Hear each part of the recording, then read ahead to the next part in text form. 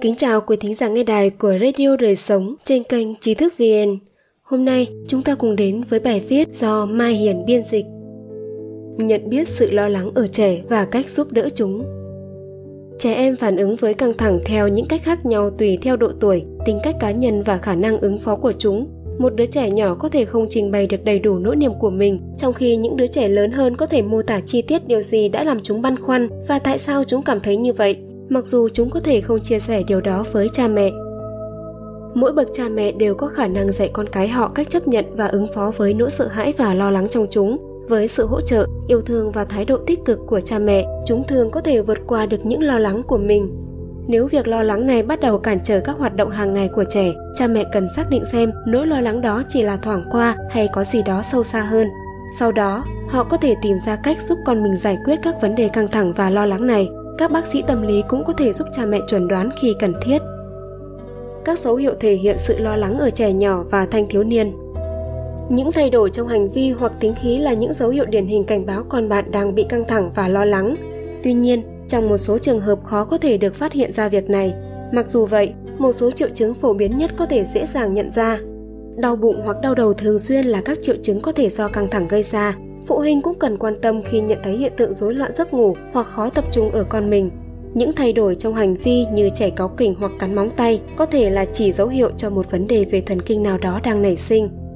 Đặc biệt, đối với trẻ thiếu niên tuổi teen, các hành vi nổi loạn quá đáng, bộc phát cảm xúc, gia tăng xung đột giữa cha mẹ và con cái, hoặc đột ngột rút khỏi các hoạt động xã hội mà trẻ yêu thích đều có thể là dấu hiệu của sự lo lắng ở trẻ. Con trẻ có thể khẩn thiết nhờ sự giúp đỡ của chúng ta khi chúng bị đau vì cái gì đó cắn vào tay, hoặc vì chúng đang sử dụng ma túy. Nguyên nhân gây ra tình trạng căng thẳng ở trẻ em. Lo lắng và căng thẳng có thể do di truyền, vì một số trẻ em bẩm sinh đã có sẵn các gen khiến chúng hay trở nên lo lắng. Ngoài ra, sự lo lắng có thể được học khi trẻ lớn lên trong một gia đình, nơi người khác suốt ngày sống trong sợ hãi hoặc lo lắng. Các yếu tố bên ngoài như trường học, gia đình hoặc mâu thuẫn với bạn bè cùng trang lứa cũng có thể góp phần gây ra căng thẳng. Ngoài ra, lo lắng về bài tập ở trường hoặc sự chấp nhận của bạn bè là những nhân tố bổ sung có thể gây ra căng thẳng cho trẻ. Những thay đổi lớn trong gia đình như bố mẹ ly hôn, gia đình có người mất, chuyển chỗ ở hoặc thậm chí là sự ra đời của các em mới cũng có thể gây ra căng thẳng lo lắng cho trẻ. Những thay đổi về kết cấu tổ chức gia đình có thể ảnh hưởng đến cuộc sống, gây ra sự bối rối và bất an ở những đứa trẻ độ tuổi đi học. Giúp con bạn ứng phó với lo lắng.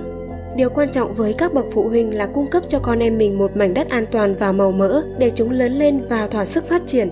Còn bạn cần biết rằng chúng có thể dựa vào bạn. Thời gian biểu đều đặn và những giới hạn là những yếu tố quan trọng giúp một đứa trẻ cảm thấy an toàn. 1 giờ đi ngủ thích hợp, các giới hạn được bố mẹ và con nhất trí. Các trách nhiệm thường ngày và truyền thống là tất cả những gì cần cho một cuộc sống có kết cấu tổ chức hợp lý. Một cuộc sống gia đình ổn định và giàu truyền thống có thể là nền tảng phát triển tính cách lành mạnh cho một con người. Hãy dạy con bạn một phương pháp thực hành thiền đơn giản hoặc khơi dậy ở chúng tình yêu văn học, nghệ thuật hoặc âm nhạc. Đây đều là những phương tiện giúp chúng giảm bớt căng thẳng và lo lắng. Hãy cho trẻ thời gian ở riêng với bạn để giúp trẻ cảm thấy tự tin hơn và cho trẻ cơ hội được nói về những chủ đề mà chúng yêu thích với bạn. Tránh gây áp lực thêm cho con bạn bằng những câu hỏi khắt khe.